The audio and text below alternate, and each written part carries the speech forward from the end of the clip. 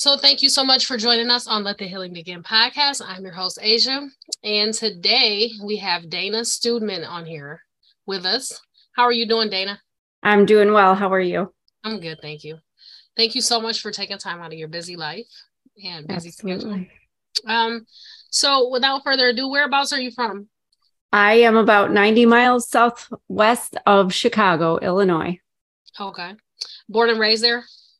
Born and raised in Chicago. Yeah, I moved out of the city to get some peace out here in the boonies with nothing and nobody around us. Yeah. So let's go back to your childhood. What was that like growing up? Not exactly pleasant. I was a teenage pregnancy. Mom definitely did not want me. I'm not even sure she wanted children, to be honest, because she had her tubes tied immediately after I was born, right after delivering me at 17 years old. And doctors did it that back then. So grandma and great grandma would not allow her to adopt me out, insisted that, they would help with raising me. And they were both very loving and wonderful. My grandma's still with us and has basically taken the mother role. But my mother was always very detached and emotionally distant from me, married a narcissist who was very clear every single day of my childhood up to 18 years, well, even to this day, that I was a burden. Nobody would love me. Nobody wanted me. He shouldn't have to pay for another man's child, all these other things that he would voice to me, even at that young age. So needless to say, grew up feeling very invalidated, unworthy, undeserving, and just very low self-esteem. But I was very strong-willed. I've always had a little fire inside of me. So, I would demand respect. I would set boundaries back then, stand up for myself. I stood up for my mother because she always tended to look the other way. Then I didn't know the words for it then, but she was gaslighting me. She was basically trying to force me to submit to her husband, and go along with what I called their stories. Because there was always some narrative they were trying to put out in the world that was different from whatever was going on behind closed doors. Don't tell anyone this, say this if somebody asks you that. That's a lot of pressure on a little kid to have to deal with all this stuff. So by the time I was a teenager, I just pretty much decided I'm out. As soon as I'm 18 and I can get out, I'm getting the heck out of there. And I did, and then ended up falling for a covert narcissist and spending 25 years with him. And here I am. Right. So let me ask you this, like growing up and having all that verbal abuse, was the only form of abuse verbally? No, unfortunately not. There was a lot of physical as well. Thank goodness I never had to experience sexual abuse, but the physical was absolutely there. It started very small with just grabbing the arm, grabbing an ankle if I tried to crawl away. And it led up into, it's like they try to further their bounds. It led into like grabbing the back of my hair and banging my head against the wall. I tried to call for help once, and he grabbed the phone out of my hand and banged me repeatedly over the head with the phone. Busting into my bedroom, because that was the only safe place for me, was locking myself in my room. He would bust in there and anything. I was straddled on the ground, slapped, punched. You name it. I was taken by my ankles and drug out of bed for no good reason. I think that time I left some shoes at the front door. The things that there were very unreasonable reactions to reasonable situations. So there was a lot of that, but unfortunately, and some may disagree, but I could withstand the physical. It didn't affect me so much as the emotional and the physical, the inner physical effects of the verbal abuse, because that damages your soul. It damages your spirit and your whole self-image. The bruises, the hand marks, I could get over those. The pain, I could get over. But the rest of it has stayed with me for my whole life. Thank you for sharing that. I'm sorry that you had to go through that. Thank you. Now, let me ask you this. Did you have anybody that would intercept, or did anyone like outside of the home know what was going on? No, because, when you're in an abusive situation, typically you're silenced in some way.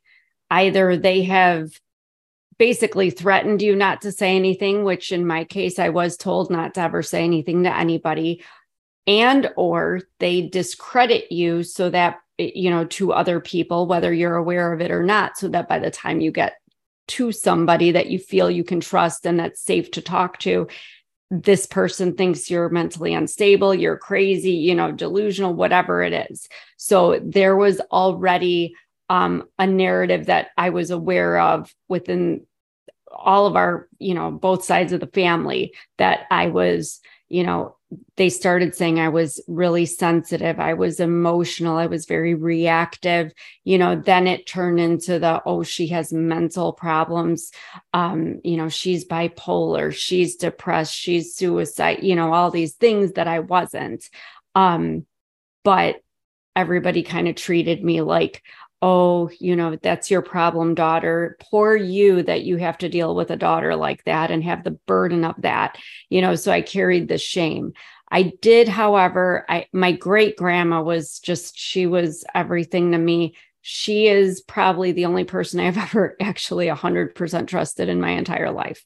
To this day, I had gone to her a few times, but unfortunately, she just kept telling me, that's your mother's husband. You have to respect your mother. You have to respect him. The whole respect your elders thing. Don't say anything. It's just going to get you into more trouble. Just keep your mouth shut so you don't get into more trouble. And I know she meant well.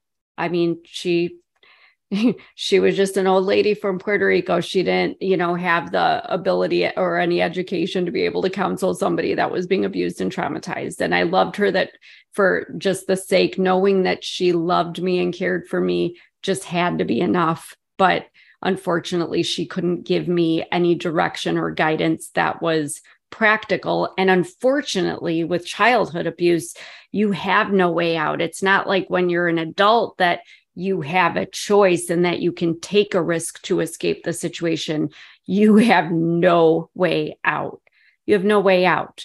When I was I 15 or 16, and I did unwillingly, it was a situation, but the authorities finally were involved, got the police department, child and family services. It was like a scene in the movie Annie. I felt like the orphan Annie, where the imposters came in and, they had their sad tears. There was my mother and my stepfather talking about how I'm just such a difficult child, and, they don't know what to do with me, and they're so sad. There were tears and all this, and it was all a farce. And unfortunately, I was sent right back into that home. And this was the day after I had been strangled and thrown downstairs. So, there's just no recourse when you're a child. So my heart goes out to any child that suffers in any way, because there just is no way out unless another adult sees it. And even then, what can another adult do if they're not your legal guardian? Absolutely. Now, let me ask you this. How did that make you feel growing up? No, let me back up first of all. Sure. When you said that the authorities had gotten involved, what caused that to take place? So this is really, again, unreasonable things that happen. I was just feeling so distraught because of how I was being treated at home. Most of the time I could tolerate it. And sometimes it just was so built up. I'm a teenage girl. I've got hormones, school drama, all this stuff, boy drama. I just wanted my mommy. I wanted a mom. I just wanted anybody who was going to be like, it's okay. I've got you. You'll get through it. Anything. I didn't have anybody. And I just was sitting in my room and just, it was stewing. And honestly, I got up and walked into my mother and stepfather's bedroom. It was in the evening, and they were watching TV laying in bed. And I just said, why the F don't you care about me? And that was it. They both jumped out of bed and just started slapping me and beating on me. And there was a big struggle. And my mother, it was actually my mother this time, surprisingly, not my stepfather, who was usually the one who put his hands on me, but it was my mother that put her hands around my neck and just started strangling me. And I could not breathe. I blacked out. I mean, I thought she was going to kill me right there in that moment. And the only thing that was free on my body were my legs. And so I kicked her in the stomach. I don't even remember, but she had just had some kind of medical procedure, on her stomach. And I know it was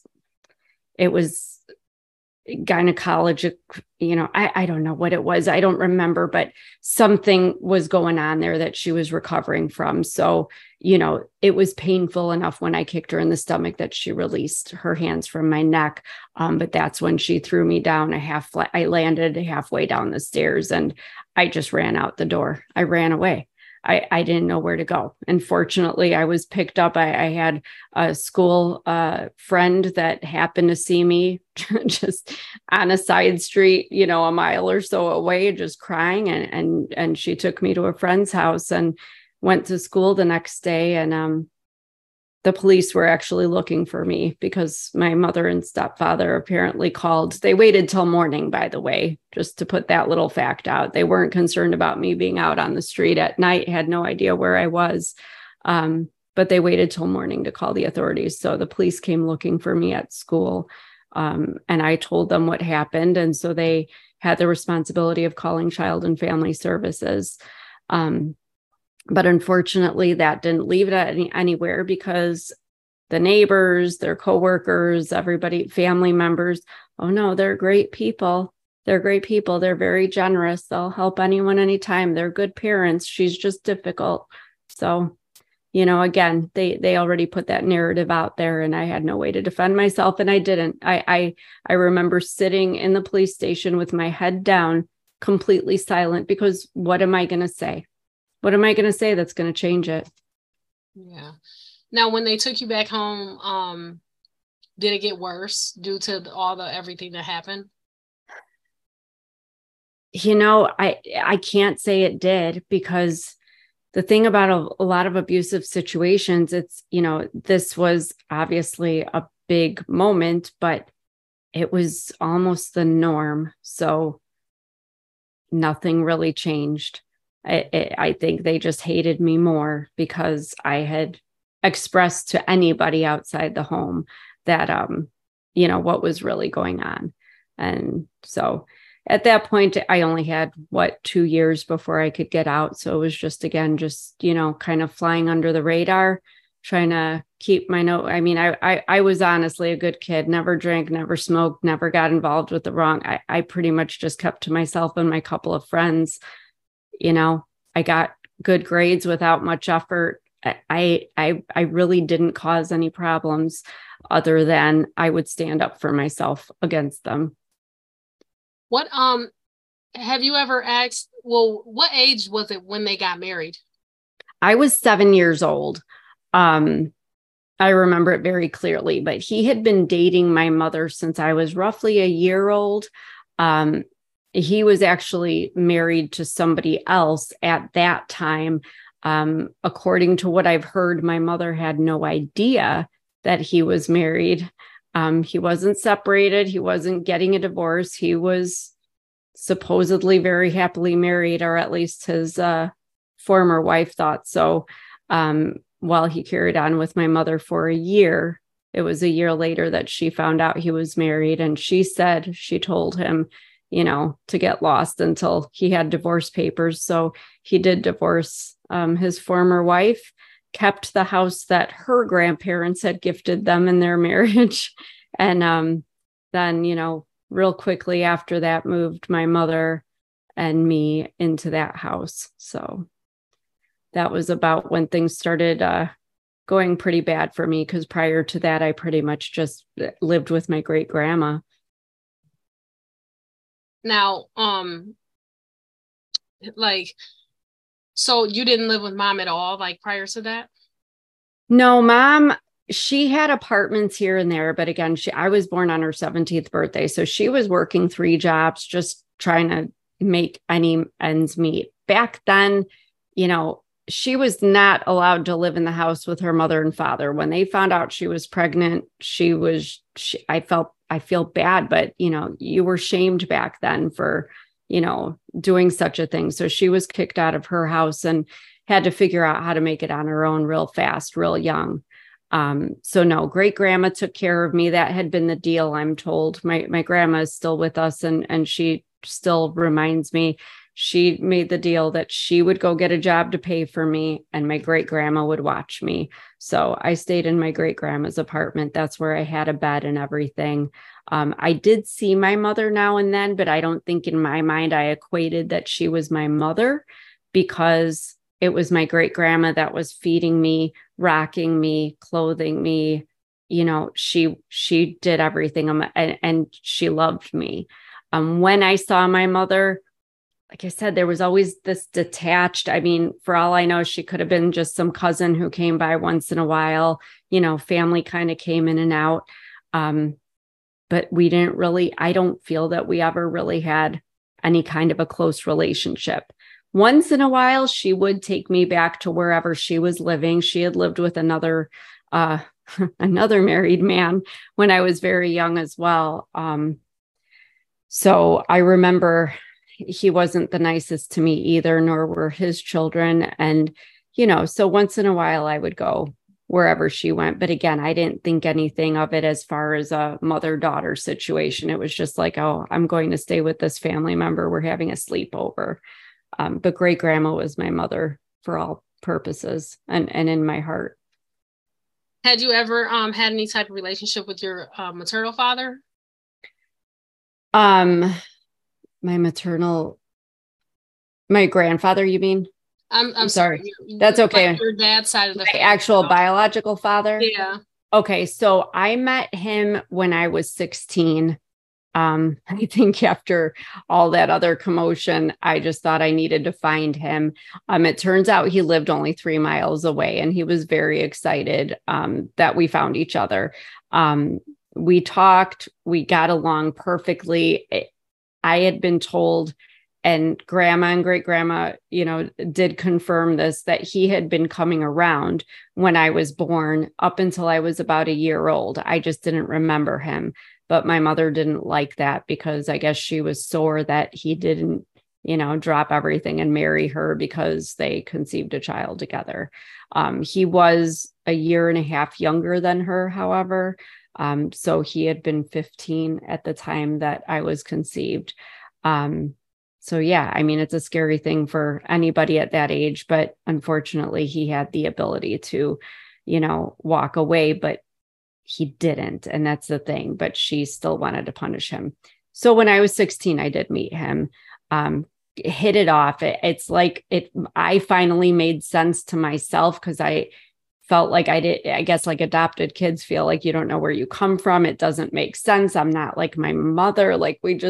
But he and I, it's like we could finish each other's sentences. We thought the same. Like you really wonder about genetics when you think, wow, like you didn't even raise me, but like, I am so your kid. So it was a beautiful thing. But unfortunately, Mom started saying that to her husband, that when my biological father would call the house, that, he would flirt with her and he still wanted to have sex with her and all this. It was just ridiculous. So it started to become a strain on me when he would call, because it was the looks, it was the comments. So it was easier for me living in that house to not have a relationship with my biological father.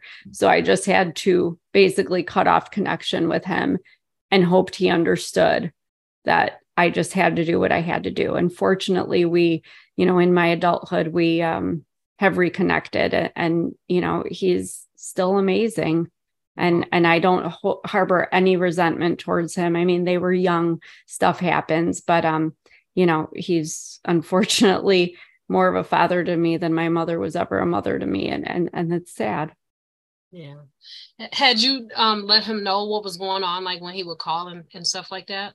I tried to hint at it. I mean, I think that I've talked to other people who were abused as children. I think we all have this fantasy that somebody, anybody, but in this case, absolutely. I just kind of dropped little comments or hints, hoping that he was just going to bust through the door and bust me out of there, like save me from this. And then I could go live this happy life with him and everything would be okay. But that didn't happen. I mean, he, it wasn't his place. And I understand that, but it was still disappointing because you have all this hope. Like you think this is the one person I finally found him. He can get me out of here. We can prove he's my father through, a blood test and he can take me and this will all be over. But the fantasy in my head didn't come true. So I was stuck there for a couple more years, but like I said, it happened. We're good now. And, unfortunately, sometimes, people say that's your blood, that's your family. Well, we're all still people and not everybody wants to be a mother or wants to be a father to certain children. And that's just something I've had to accept, in my 40s, finally, that, my mother and her husband did have a son. I love my brother, but he got the parents that I wish I would have had. And I'm not jealous or envious of it. I'm glad he didn't go through what I did, but I am sorry for other people who have had the situation of watching your siblings, get a completely different childhood that you wish you would have had because you would have felt more whole at a younger age and gone into adulthood as secure, confident, people, that could be, just not have to go through the emotional turmoil of the healing and everything else that's involved when you start to really try to handle your situation. Absolutely. So is this your brother, is this a child that they had together? Yeah. Yeah. It was something that my stepfather was insistent about because of the very open, commentary about how I was not his. He wanted his child. He wanted his own child. And as a matter of fact, because my mother's tubes had been tied right after I was born, she went through a terrible ordeal. I mean, it was years, I remember, of going through trying to reverse the tubal ligation and then all the miscarriages. I mean, I want to say she probably had 15 or 16 miscarriages before being able to carry my brother full term. So you can imagine in the midst of all this, dealing with, her hormones causing shifts in her behaviors and personalities on top of the gaslighting she was putting on me and the abuse from her husband and all the other crap that was going on in this house. It was so chaotic and it was too much I was a little girl.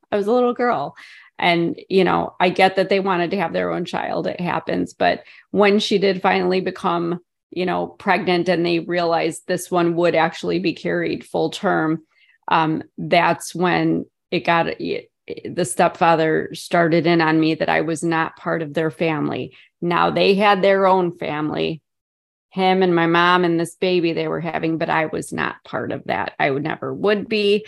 Don't you ever talk to this baby about anything that happened. You're not part, it was like I was being removed. I was there for show, for family situations, holidays, going to school events.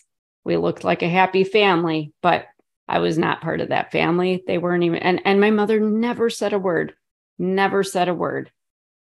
I wondered if he was abusing her too, but I'll never know. There were a lot of secrets. Did that make you angry towards your mother?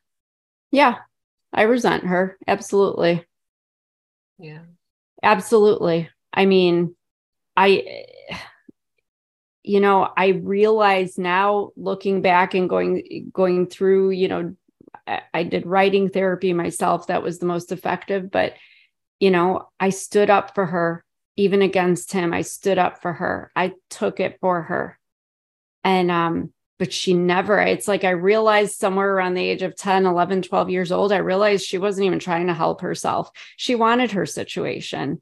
And, in my adulthood, I tried to have those conversations with her because I wanted to know why, or what was what was it about me? Or, it turned into, do you want to be my mother? And she would openly tell me that, she liked her life with him. And basically she'd just say, like, whatever she had to do to keep that life and keep her, that's what she wanted. And that was her husband. And in the very end, before we went no contact, because we have no contact at this point. And I am not interested in pursuing that ever again, honestly. But, I begged her, I said, let's just take him out of the equation. I just want a mother. Even if we don't have the best relationship, I just want my mother. But, she basically just said, no, she cannot be married to him and be my mother. And she was choosing to be married to him and have that life. She just said, what do you want me to do? Divorce him? I said, no, live your life. Just be my mother. Defend me once in a while. Just be there for me. Ask me how I am once in a while. I mean, the last year we really spoke was it 2019, 2020, maybe 2019. But once in that entire year, one time she asked me how I am. And I was going through a lot of medical problems, that went so far as Mayo Clinic. And I was diagnosed with, a lung disease and autoimmunity. One time she asked me how I was. So you just have to kind of come to terms with people have a choice in who they want to be in your life. And even if you come out of somebody, even if somebody's your family, your mother, unfortunately, they sometimes don't want to be your mother. She wants to be my brother's mother, just not mine. And that's a harsh thing to really have to swallow. But I think once you accept the truth in your life, whether you like it or not, that's when you can start dealing with it. Because as long as you live with the hope that things will change, I don't think you can move forward to healing yourself, because you're still living on that hope. And we all have it, and we've all been there in whatever our situation was. But once I put that aside and just said, okay, this woman she doesn't want to be my mother, so I just have to accept that. Then I had to accept that, okay, now this is something I have to heal from going forward. And I can't do that if I'm chasing after somebody that doesn't want me. Yeah, it's gonna keep like rehurting all over again. It's gonna exactly every time you chase after her or after a person, like it's just gonna keep scarring you. It's just like pulling a scab off of the same scar. I was just gonna say that. Yeah, it really is. That's exactly what it's like, is to keep picking a scab. And once you leave it alone, your skin heals. You might have a scar. It's not perfect, but you get better. You do. You do. Yep, you sure do. And you know what? It's sometimes really hard to accept the things that we don't want to accept. Yes. And not to say that it won't hurt, because that's some pretty hurtful stuff, but it's just like, in order, like you said, to heal from it, to move on, you have to like come to terms with it and accept it. And it's like, okay, because you can't force anybody to do anything, right? Exactly. So in order for us to heal individually, we have to accept the things that we cannot change and move on from that. Okay, so now that I know that this is not going to change, how do I live my life so that it's not based around this, so that I am able to be a fully functional and healed adult, so that it's not repeating itself in my life. Exactly. It's like making an adjustment. I mean, you're just adjusting things to a new idea or thought, but it's that truth. Mm-hmm. And I think that's probably the hardest thing that people have to deal with any kind of abuse or trauma, even just a bad relationship or a breakup, is acknowledging the actual truth, because the truth can be really, really harsh. Sometimes we don't want to accept it. Sometimes we'd rather stay. And I'm saying this honestly, because I was that person. We'd rather stay in that victim mentality and cry and poor me, and she doesn't want me and she doesn't love me. But once I stepped aside from that and said, okay, like I had to kind of give myself a pep talk, Dana, she don't want you. Like, let's just be real. She's never even tried. Like, let's just be honest. But it was actually, I have a friend who's a priest, and he's from Africa. He's an amazing, very wise individual. And he just looked at me and said, open your eyes. You're so focused on this woman that it's all negative. You feel negativity, you get negative. Open your eyes to what's positive. Your grandmother, she loves you like you're her own daughter. She would give her life for you. You have a beautiful, healthy son. Your husband loves you. You have a beautiful life. You know, open your eyes, focus on that and move forward into that life. He didn't tell me to let it go, because that's a hurtful thing to say to somebody that has stuff to deal with.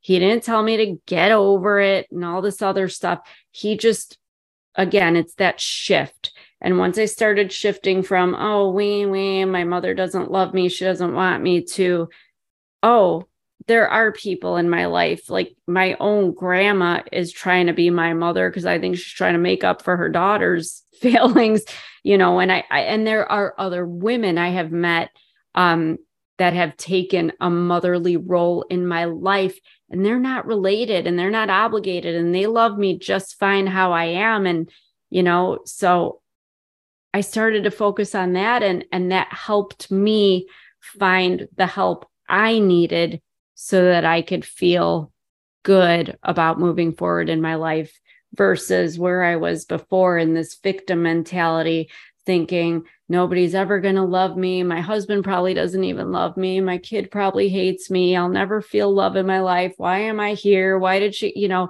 all these things. And I am by no means mimicking or making fun of anybody, because believe me, even a year ago, last year I went through probably the most transformative healing process of my entire 47 and a half years of existence. And it was grueling and awful. And I know I cried at the drop of a dime.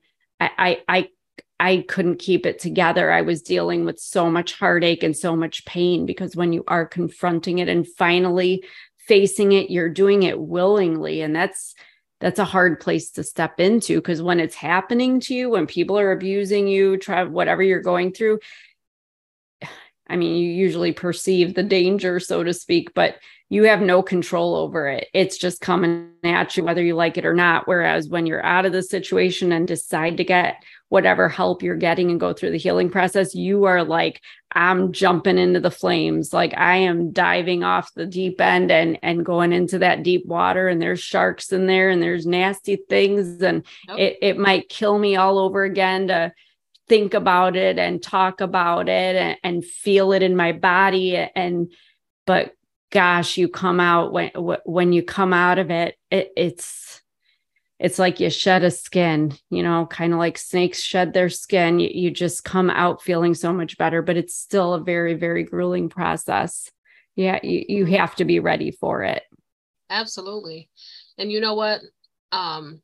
It takes some courage to turn around and face the things that you like made it through. Because a lot of times, like when we go through hard times and we make it through, like, you know, like you said, you were a child, so you didn't have a choice. And I understand that, because I went through some abuse in my childhood, and so many days I was like, I can't wait to get grown, you know, so I don't have to deal with that. And now that I am grown, it's like, I'm not dealing with that, you know, because I dealt with it in my past. But once you transition out of that, and then to turn around and deal with the things that you went through, that you know, because as you're going through, you just want to get out, right? Yeah. And so once you finally make it out, you're like, I don't want to think about that. But then as you transition into wanting to be healed, you know, because you kind of hit a space of, I'm sick and tired of being sick and tired. Yes. You know, because when it comes to the abuse, it doesn't just like stay there. It bleeds into other areas of your life until like you don't realize how traumatized you are from, you know, those things. And so to turn around and face the things from the past like that, it takes some courage, you know. So I tip my hat to you. Well, thank you. But it's exactly what you said earlier, is that people have to make a choice to do it. You know, for so many years, like I said, I'm going to be 48 this year. And I can just say, like, this last Christmas season was the first one I got through without crying and I mean, I used to dread that whole trifecta of holidays, the October, November, December, because it was like all the holidays I wasn't invited. I Yeah. was, feeling lonely, feeling alone, the whole, why am I here? What, all the stuff. It's just, the holidays were horrible, but you have to make a choice. I wasn't ready before for whatever reasons. Nobody can force you. Just like in my previous marriage, 25 years with this man, I couldn't change his addiction to alcohol. I thought our son would be a reason. I read him Christian books out loud because he didn't like to read, thinking something he hears will make him just want to give up the alcohol and treat us better. And, anything, even with my mother, appealing to her just simply by saying, but I'm your daughter. I came out of you. Everything in life is a choice, including the healing. You are not, I think what was hard for me, and I have a feeling a lot of people think this, you think that you're just going to wake up one day and like a magic wand, came over you the night before. And like, you're going to be like, I'm healed, I'm saved, everything's okay now, and it's not that way. And it's not a fun, pleasant thing to go through. And I will never give anyone the idea it is. You're not going to go to a counselor and, be happy walking out of there. You're going to ruminate about things that I hate to say, there are things I even forgot until something triggered the memory. And then I'd think about it for days and be up at night and not sleep and crying. And, like you said, it affects other areas. You get irritable, you get depressed, then, you're at work and act in a certain way, or in friendships, relationships act in a certain way. And it's all because your mama didn't love you or something. And it sounds so silly, but for real, that's like how life is until you decide that, just like people say, oh, you're so healthy, you're so thin. How do you do it? I don't know. Instead of eating a Big Mac, I go eat, a piece of fish with brown rice. It's just a choice, and you have to make the choice and you have to be ready for it. And once you do that, then you can begin healing, but you can't heal if you're not 100%, just like marriage counseling, any other kind of counseling. If you're not really feeling it, it's not going to be effective at all. You have to want to do it. And even one, because healing is, I'm telling you, it is a vicious process to go through. And when I say, yes. when I say vicious, I mean, it's some days when you because revisiting those moments, I think sometimes they can hurt worse than the first time when they happen, Yes. And like you said, like on my healing journey, there have been so many things that I have forgotten about, but God has brought them back to my memory, in order to purge me of that hurt. But like you said, it has to be an intentional, conscious decision to where it's like, I'm not going back to that lifestyle. I like the healed version of me better, even if I have one rough day, or a rough week or whatever it may be, I'm still not going to resort back to that hurt, wounded place, Exactly. And, it's tough. Healing is not for, it's not for play. It's not a game, No, it's not. And as I was saying earlier too, just a minute ago, it's not just you going through it. If you are in any kind of romantic relationship or have children at home, have a roommate, have anybody that you work with, everybody in your life is going to be going through it with you. It's not something you just go and have an appointment, twice a week with somebody and walk out and like everything's just normal. You're going to feel it emotionally, physically, every which way. And it does seep into your other relationships. So people have to be, aware of it. I mean, I'm not saying go to work and like put out a memo, like I'm healing people, like watch out, tread lightly. But, at least with your main support, if it's your best friend, your husband, your wife, I don't know that I'd go to my son, but, the certain very, if you do have a loving family member, whatever that, like my godmother and a cousin of mine, who's pretty much a brother to me, have been tremendously supportive. Like, I know I don't even have to say anything. I can call my best friend and just, I would call her. I remember once I just was crying. I couldn't even say words. My heart was aching so bad. And she just sat there silently, and listened. And that's all I needed. It was probably 10, 15 minutes. I don't need somebody preaching to me. I don't need somebody getting upset that I'm irritable, or, there were a few days I just couldn't even get out of, I just didn't wanna. Yeah. I just didn't wanna. Or you get in the shower and you let the water run on you and you can't even stand up. You just sit down and let the water run on you because you just can't. But it's okay, because that is your body going through the healing process, and it's your mind going through it. But it's something that's, you take on, and it's like grabbing the bull at the horns. That you can get through it. There's another side, and it's much better on the other side. Does that mean you're 100%? It can be whatever percent better that you want it to be. But every little bit better that you feel, you're going to feel more motivated to get that little bit more better. And you'll get there eventually to where you can have, hopefully the healthy relationships with people, and at least deal with your own feelings about it. I mean, for me, I think the biggest thing was forgiving myself for holding on to that dream for so long, and holding on to that pain for so long. I wished I would have, healed, or made the choice to heal sooner, but it doesn't matter when you're ready, you do it. Yeah. Now let me ask you this. When it came to, I know you said that your ex-husband was a narcissist. Yes. Did that bring back childhood memories for you? Yeah, very much so. I didn't realize it until maybe a year or so into that relationship that he was just like my stepfather. My stepfather, though, they were two different types of narcissists, though. And I mean, I've heard various numbers of types of narcissists, but my stepfather was the very overt, the arrogant, I know everything, I'm the best, nobody else can touch me, very showy, had to have the best and the newest, and, that kind. My ex, I didn't see it coming because he was a covert narcissist. He's more like, I call it the Eeyore complex, that character from Winnie the Pooh, Eeyore, who's always got his shoulder slumped and poor me, nothing good ever happens to me. So here's me thinking, coming from the childhood I came from, I don't like to see anybody feeling down like that, so I was always like the positive, like, no, you can, let's make it happen. And then I would try to do whatever I could to make him happy.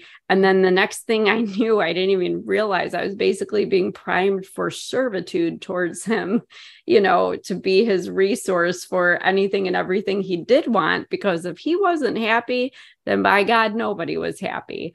But unfortunately, it was a different kind of abuse. That's where the narcissism comes in a little differently with him than it did with my stepfather, because can I say he ever put his hands on me?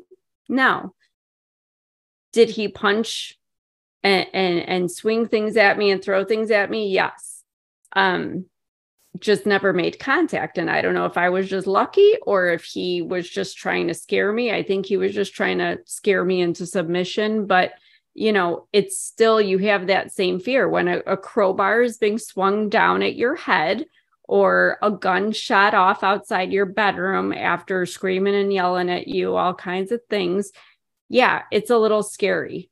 Did I have a gunshot wound? No. Did I have a crack in my skull? Am I dead because of him swinging a crowbar? No. But it's still bad enough that somebody would intentionally do those things to make you think they're going to harm you if you open your mouth, or if you say this or do that, or look at them a certain way, or don't do that exactly how they want it. It's a method of control. And that's the thing about both situations and narcissists. They are trying to control you to serve whatever purpose it is that they find you useful for. So yeah, it was definitely different. But I didn't see it. And I don't even think I had the verbiage for it to know what was going on. But I think that my childhood, if I had been raised, in a healthier environment, there's no way I would have tolerated the things that I saw very, very early on in my relationship with my ex. But unfortunately, I saw my mother in my childhood make excuses or turn and look the other way. And I found myself doing the same thing with my ex-husband. It was, he had a bad day. Oh, he must have just woken up on the wrong side of the bed, or it'll blow over. Because with narcissists, there's a push and pull, at least in a romantic relationship. That's what's different than the stepfather. In a romantic relationship, they know when you're kind of on to them, or they're losing you a little bit.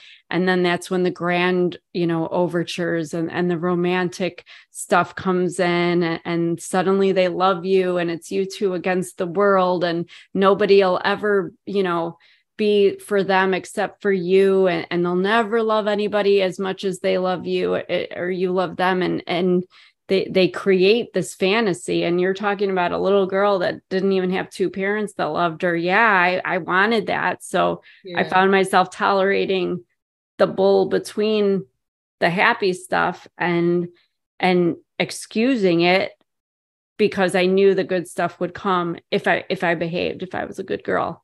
And I mean, sometimes he would actually call me a good girl when I did things that pleased him. Yeah.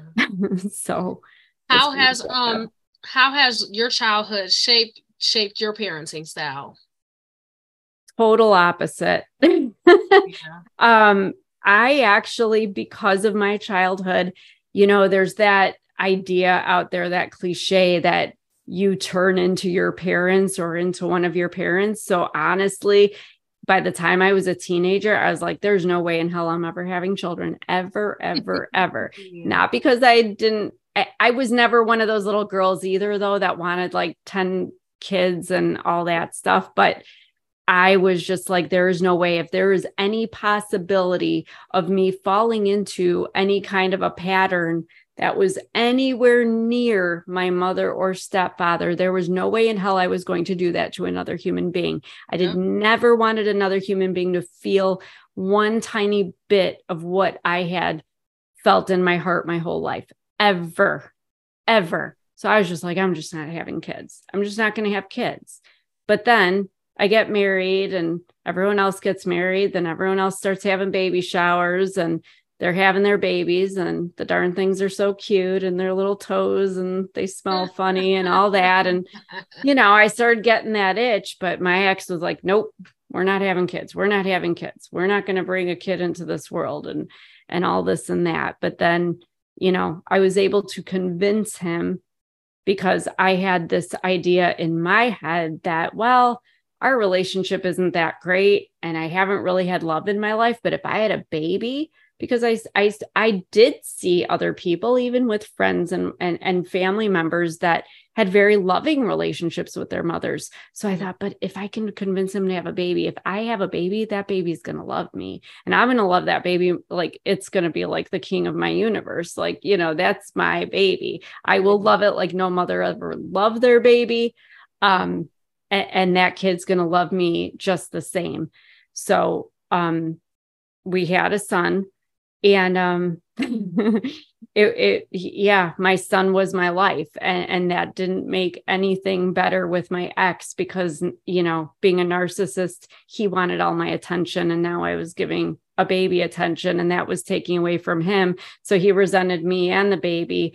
And there was all kinds of stuff that happened with that. But my parenting style has been very, I've been described as this. I coached cross country for 9 years at my son's grade school. And I remember one little girl telling a new member of our cross country team, she said, "Oh, Coach Dana's the best. She's lots of fun. You'll always be laughing, and she gives you hugs, and we get ice cream. But," she says, "if she gets serious, listen." But she says, it's okay. She doesn't get serious that often, only if it's really, really important. But you need to listen. And that's kind of the way that I was with my son. Like, I never nagged him. Homework, dude, once he was old enough, like 4th, 5th grade, I'm like, you know what you got to do. I'm not going to be looking to see what you got to do and hovering over you and asking you 20 times before bed if it's done. If you don't want to do it, you're the one that's got to face your teacher. Have fun with that. You want to go out in 30 degrees without a coat and you're going to wear shorts? gonna be cold, but have fun with it. Don't call me to come bring pants to you at school. Like, that was kind of my parenting style, but I loved that kid no matter what. And to this day, he's 20 years old now. He actually just closed on his first house on Friday and, texted me yesterday, Mom, what do you need? Because he knows, whatever he needs. He just wanted me to come clean his bathroom. Well, he's 20 years old and he's a boy. Mom will come clean your bathroom. Aww. It's all good. I baked him some stuff today that I know he likes. It's just, I want him to know. And I know he knows because of the way the divorce went down with his dad. At the end of the day, he knows I'm the consistent parent. I am the stable parent. He knows that I truly love him unconditionally and that I will never judge him for how he feels or shame him for anything he does. Since the time he was little, I've told him, just always be honest with me. Don't ever lie to me or to anybody, because no matter what you have done, no matter what kind of trouble you ever get into, I cannot help you if I don't know the truth. Yeah. But I was like, you want to play the video games or watch movies with the bad language? People would say, oh, how do you let him do that? Because I instilled morals and values. He's not going to go on the street and shoot somebody because he played Grand Theft Auto. He's not going to go talk that way to, a senior citizen he's trying to help at the grocery store to push her cart. I know everybody's proud of their children, but I just want him to be a good human being and know he's loved. So that's my parenting style. And I never, like I said, my kid, anybody's kid, if I see in somebody else, even a grown adult, like, knowing that you went through some stuff, I just want you to know I believe you. I validate you. I get it. And I love you. I mean, if people could say I hate you and act hateful in this world, you could say I love you and love everybody too. And I will give everybody a hug when I see them, because it's sometimes the only thing you have to give somebody. Yeah. You just have to be kind to other people. Absolutely. And you know what? It can be hard to do sometimes, but you know what? It's so worth it. Like you said, like you just described your parenting style, that's a lot like the one that I put into play with my son. Because like you said, a lot of days, and I just don't want especially my own child, to feel how I felt growing up, especially if he doesn't have to. So I got 2 more questions for you. Sure. So how have you taken your pain and turned it into a passion? What do you do now? Well, I actually wrote a book. It is published. It's called Gasping for Air, The Stranglehold of Narcissistic Abuse, with my pen name, which is Dana S. Diaz. That's actually my birth name, Diaz. And it discusses the relationship I had with my ex-husband, and kind of describes narcissism on an everyday level and what people don't see and how it can actually manifest into physical illness and the physical suffering that I have as a result of the relationship with him.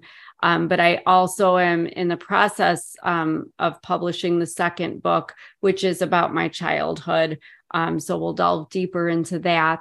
And then I'm currently almost through writing the third book, which is it's kind of the sequel to the book that's out now, Gasping for Air, which talks about the narcissist that was a former friend of mine that happens to be related to my current husband, and all the things we're dealing with there. But we can say narcissism. It's a word that's used very loosely, but bullying, abuse, they all fall into the same category as in my experience. And, my mission is just to, as idealistic as it sounds, just to hopefully motivate some people to think about how they treat others, to just be kinder to other people.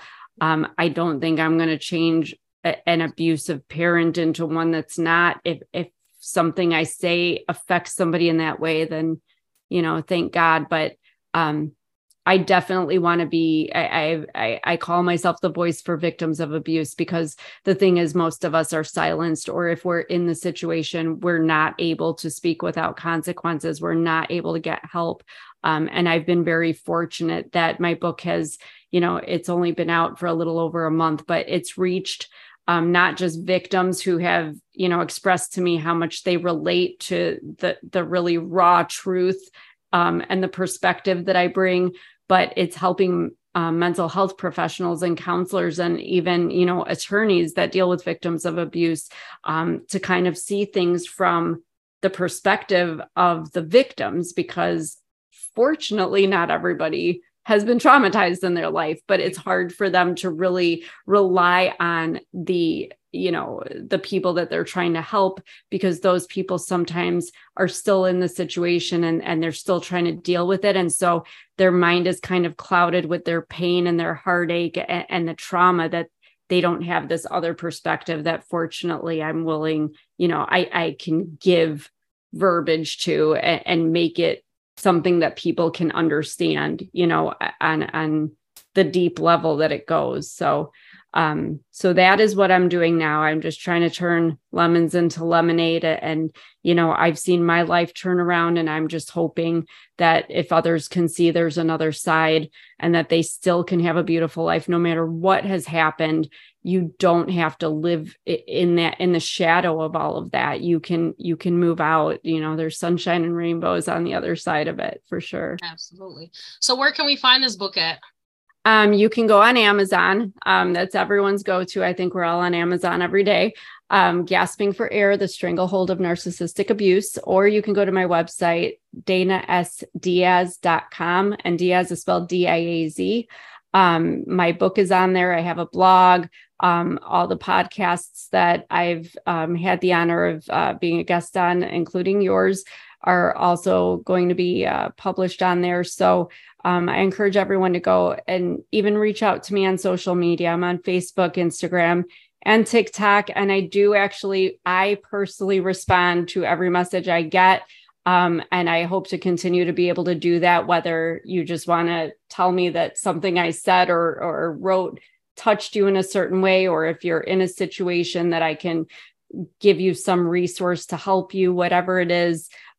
Just know you don't have to, live the way you live. There is another option if and when you're ready to safely pursue that. And there are people that are willing to help you. Thank you so much for sharing that. One last question. Is all your social media handles Dana S. Diaz? Yes. Okay. Well, yeah, just in case anybody wants to work with you outside of this. So once again, thank you so much. Thank you so much for this. I appreciate your time. I appreciate you being courageous enough to share your story, to help other people, and for telling your truth. I appreciate that. You as well. Thank you so much. No problem. Well, thank you guys once again, for joining us on Let the Healing Begin podcast. Please head over to www.greatergrowthllc.com, support the t-shirt and hoodie store, and also to Amazon to purchase a copy of Back in My Day by Asia Wilson. And until next time.